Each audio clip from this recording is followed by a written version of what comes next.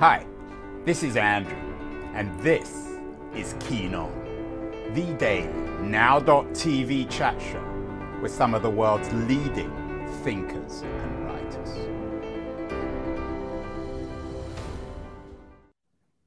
Hello everybody, it is Monday, September the 26th, 2022.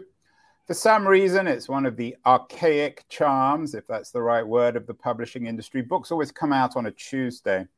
It's a Monday night tonight, but there's an important book coming out, at least in the United States, tomorrow. And by the time you get this, you can order it online. It might even be in some book stores already. It came out in the UK about a month ago.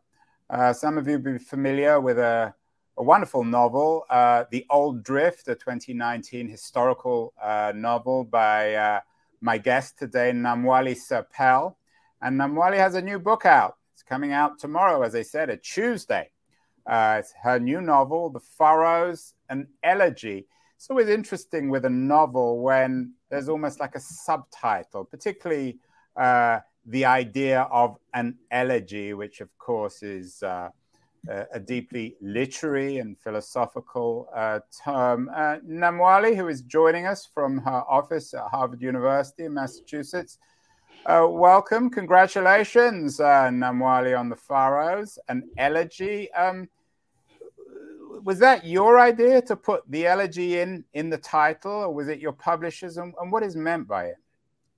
Well, thank you so much for having me. And it was my idea, which came very late in the revision process of the novel.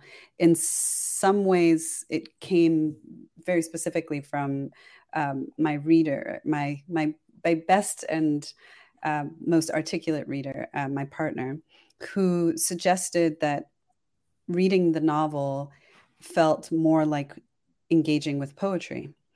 And he said the kind of poem it is it's an elegy.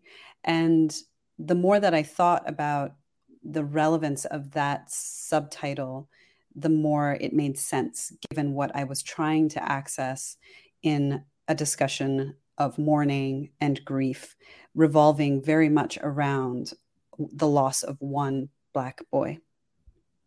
I, of course, as soon as I got the book, looked up elegy. We can find it on Wikipedia, can find it on lots of online or offline dictionaries. What would you define the word to mean? So originally, an elegy was just a kind of description of a poetic form. It was like, say, a sonnet, right? So the content was less key than the metrical patterning of something that was called an elegy. And the rhythm or meter, in some sense, narratively that I was trying to access, spoke in some sense to that original definition. But the way we think of an elegy now is, of course, as a poem to mourn the dead, a poem to honor the dead, to register the sense of loss, but also to reinscribe the lost person in words, song, as a way of preserving their memory. It's a very personal book, Namwali, painfully personal for you, because it's not just a book about a disappearance and a death in fictional terms, but it seems to be based on something that you went through in your own life. How hard was it to write about this in such a public way?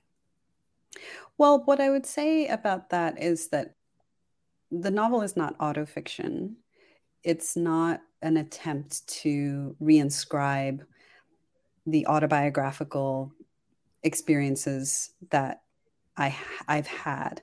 I have written a nonfiction essay that is autobiographical about my late sister, Chisha, who is the person who I lost when I was youngest. I was 18 and she was 22. And that essay was called Beauty Tips from My Dead Sister. And it was published on BuzzFeed it's basically a list of imperatives from my late sister about how to style yourself, combined with allusions to the way she died and how my family responded to that. So that the process of writing that was very personal, but again, very mediated. It's highly formalized. It is a kind of poem as well, because it works in these single sentences that are set off by white space.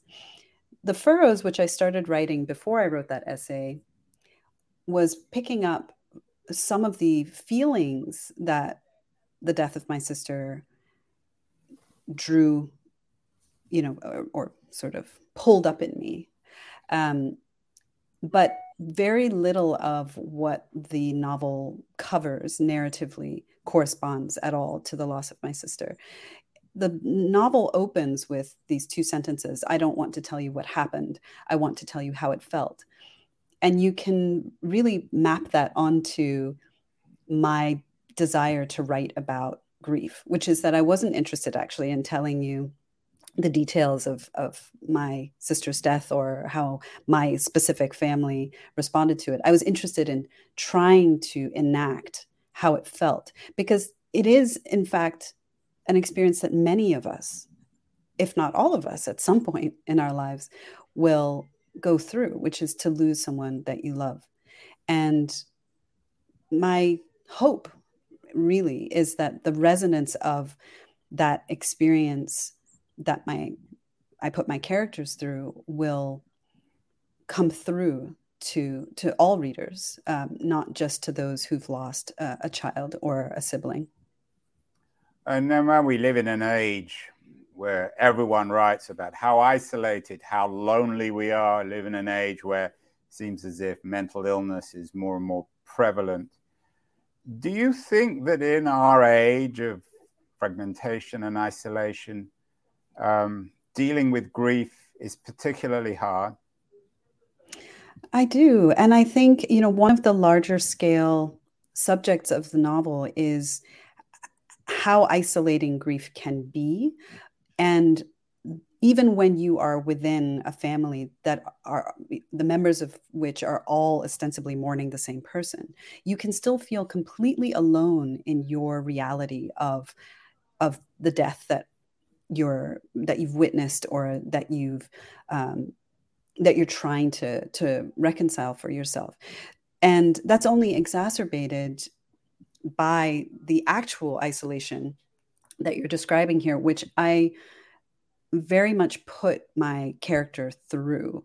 The death of her, or potential death, there's no body recovered, which makes it even harder for the family to mourn. But the loss of this 7-year-old boy, her brother, when she's 12 years old, ends up fragmenting the family in a very literal fashion. Her father moves out, marries another woman, starts his own family far away. And her mother becomes sort of unreachable across a psychic space, because she doesn't believe that her son has died, and creates an organization for missing children called Vigil. And so we have this very specific fracturing that's happening to this family, that's putting them all in a very isolated place. And I wanted to contrast that to the various ineffective, perhaps inadequate, perhaps, but longstanding traditions that we have for mourning the dead. And so late in the novel, we attend a funeral, and it is a community event. There are kids running around, there are old people, there are young people, there are conversations. And as banal and cliche as, the condolences that get offered between people can seem, there is at least an attempt to not be alone in your grief. I make it so that my female narrator who begins the novel, Cassandra, doesn't have that. She doesn't have that access to community, partly because she has a Black father and a white mother. The Black father is the one who leaves. So she doesn't have access to a Black community either to mourn the loss of this little Black boy. And I think that was definitely an aim in my book was to show exactly how much worse it can be when you are isolated even from your community and even from your own family. So it's a sort of triple isolation. You're isolated from yourself. I mean, obviously from the child you've lost, and then from the communities that you should naturally be part of. Exactly. It seems, Namwali, that much of the history of religion is built around formalizing or institutionalizing grief.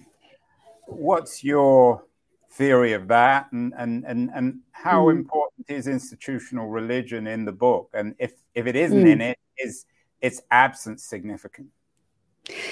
I think it's incredibly important. I mean, I think there's one version of interpretation that would say that spirituality as such, in every cultural formation that it has taken over the course of human history, is about trying to grapple with the fact that we die, which is not something that other animals necessarily grapple with in the same way. Although we know that elephants, for example, have mourning rituals, right, around the dead, and so and we also know that even our pet dogs sometimes mourn their brother dog that they used to hang out with. So grief and mourning, I think, is something that is so pervasive as just a fact of life on Earth.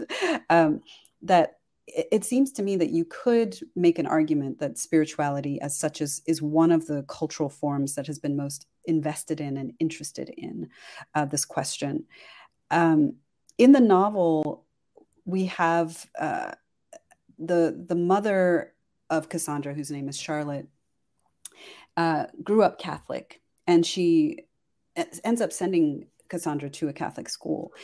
But they are both, neither of them are actually religious. Neither of them are believers.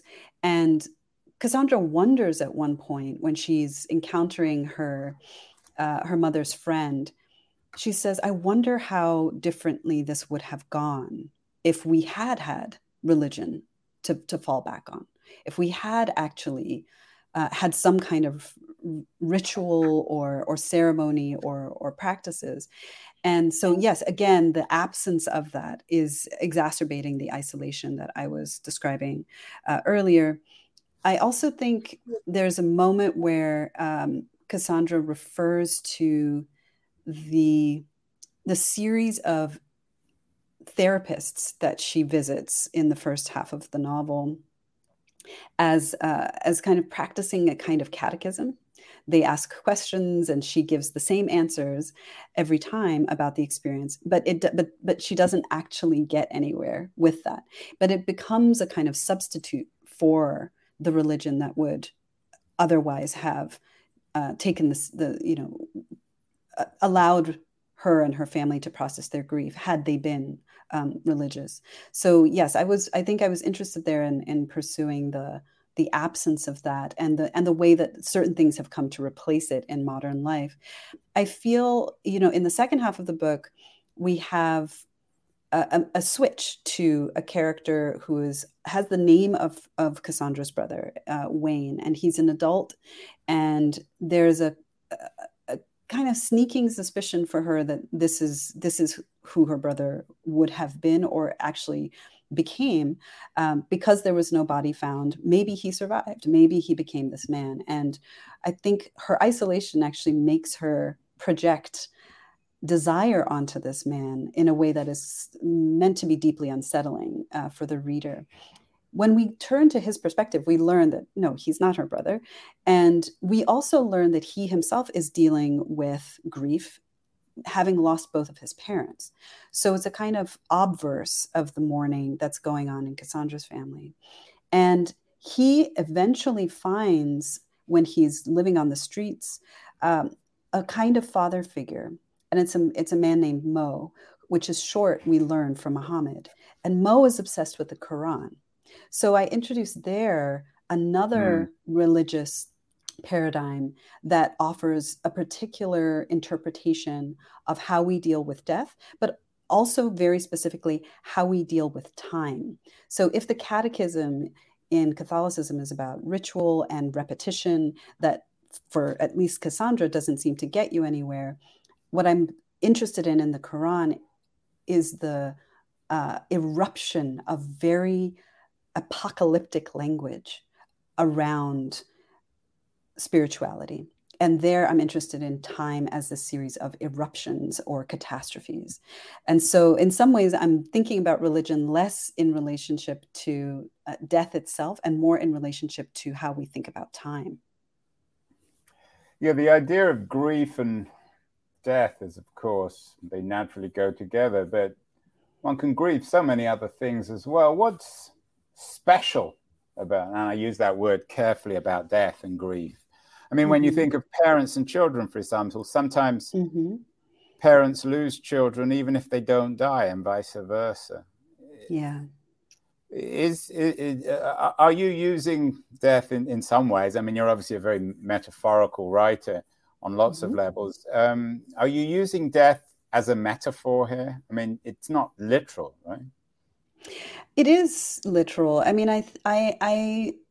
I think the difference, I do think there's a difference. We talk about mourning the loss of someone like, a romantic partner, I'm grieving, after a divorce or after a breakup. But I think that the specificity of death has something to do with the question of temporality I was just discussing, which is that we are temporal beings as humans. We live in time, we move through time, and it is the cessation of that movement through time, the lack of a perpetuity or a continuation of a life that I think puzzles us so deeply, that the mind actually constructs all kinds of things. I mean, I was saying earlier, spirituality seems to me to be an elaborate attempt to understand what happens after death, because, this is where we get the notion of an afterlife or the notion of reincarnation, because we can't imagine time itself stopping completely forever. And I think, even if you break up with someone, they're still existing. There's still a continuity there. So there's a way in which it's actually easier to grapple with the loss of a person who's still around.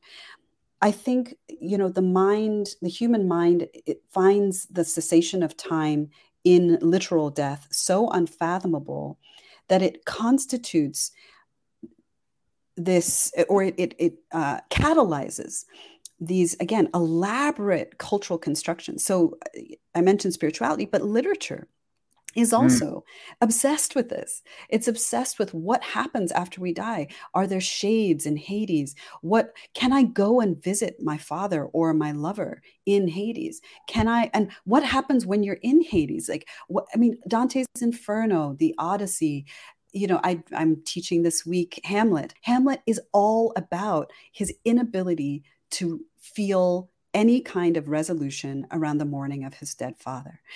And the invention of ghosts, or some people will say that they're not invented, that ghosts actually exist. But if we think that they are conjurings of our mind, they are, again, an attempt for us to try to understand what happens after. Like, is there an after? And I think that, to me, means that the specificity of death as loss was worth pursuing in novelistic form, not necessarily just as a metaphor. The metaphors in the novel really are an attempt to understand this very real thing, which is... but it's, as you say, it's an unanswerable question, which in a sense with grief gets answered, or grief diverts the question. I'm curious, you're talking about writing. You quote a Toni Morrison... you quote Toni Morrison on your Twitter page. You quote Morrison saying, writing, it must have been writing rather than saying, I read books, I teach books, I write books, I think about books, it's one job. You're obviously doing the same sort of thing, but given what you just said about writing and grief, are you suggesting that all writing itself perhaps originates with grief? It's not always about grief, of course, but is perhaps the origins of writing I mean, this is You mentioned Homer, yeah. obviously. I mean, the origins of writing and is a way to formalize I grief of think that some way or other. yeah, I mean, if you think about, one of my favorite Milton poems is Lycidas, which is about the mourning his friend, and I think, there are one thing that if you think about writing as a very literal thing, not just literature, but actually the inscription of things uh, onto papyrus or cuneiform into stone or what have you. If you There are certain thinkers, philosophers. French critical theory is very influential for me. So someone like Jacques Derrida would say, yes, it originates in death. And the reason that it does is that what writing presumes is that this thing that I have inscribed, this message, will outlive me. So the reader of that message can receive it, and you could have died since you put it in the mail or since you sent it on a boat. And this suggests that there's always hovering over every written word the possibility that the person who wrote it is no longer there. Roland Barthes says a similar thing about photography, actually, that when we see a photograph, one of the things that's always hovering over it is this person alive? But there's a trace of them that has somehow exceeded their death. And many, many writers, I mean, I think in Plato's Symposium, in Shakespeare, you see this everywhere.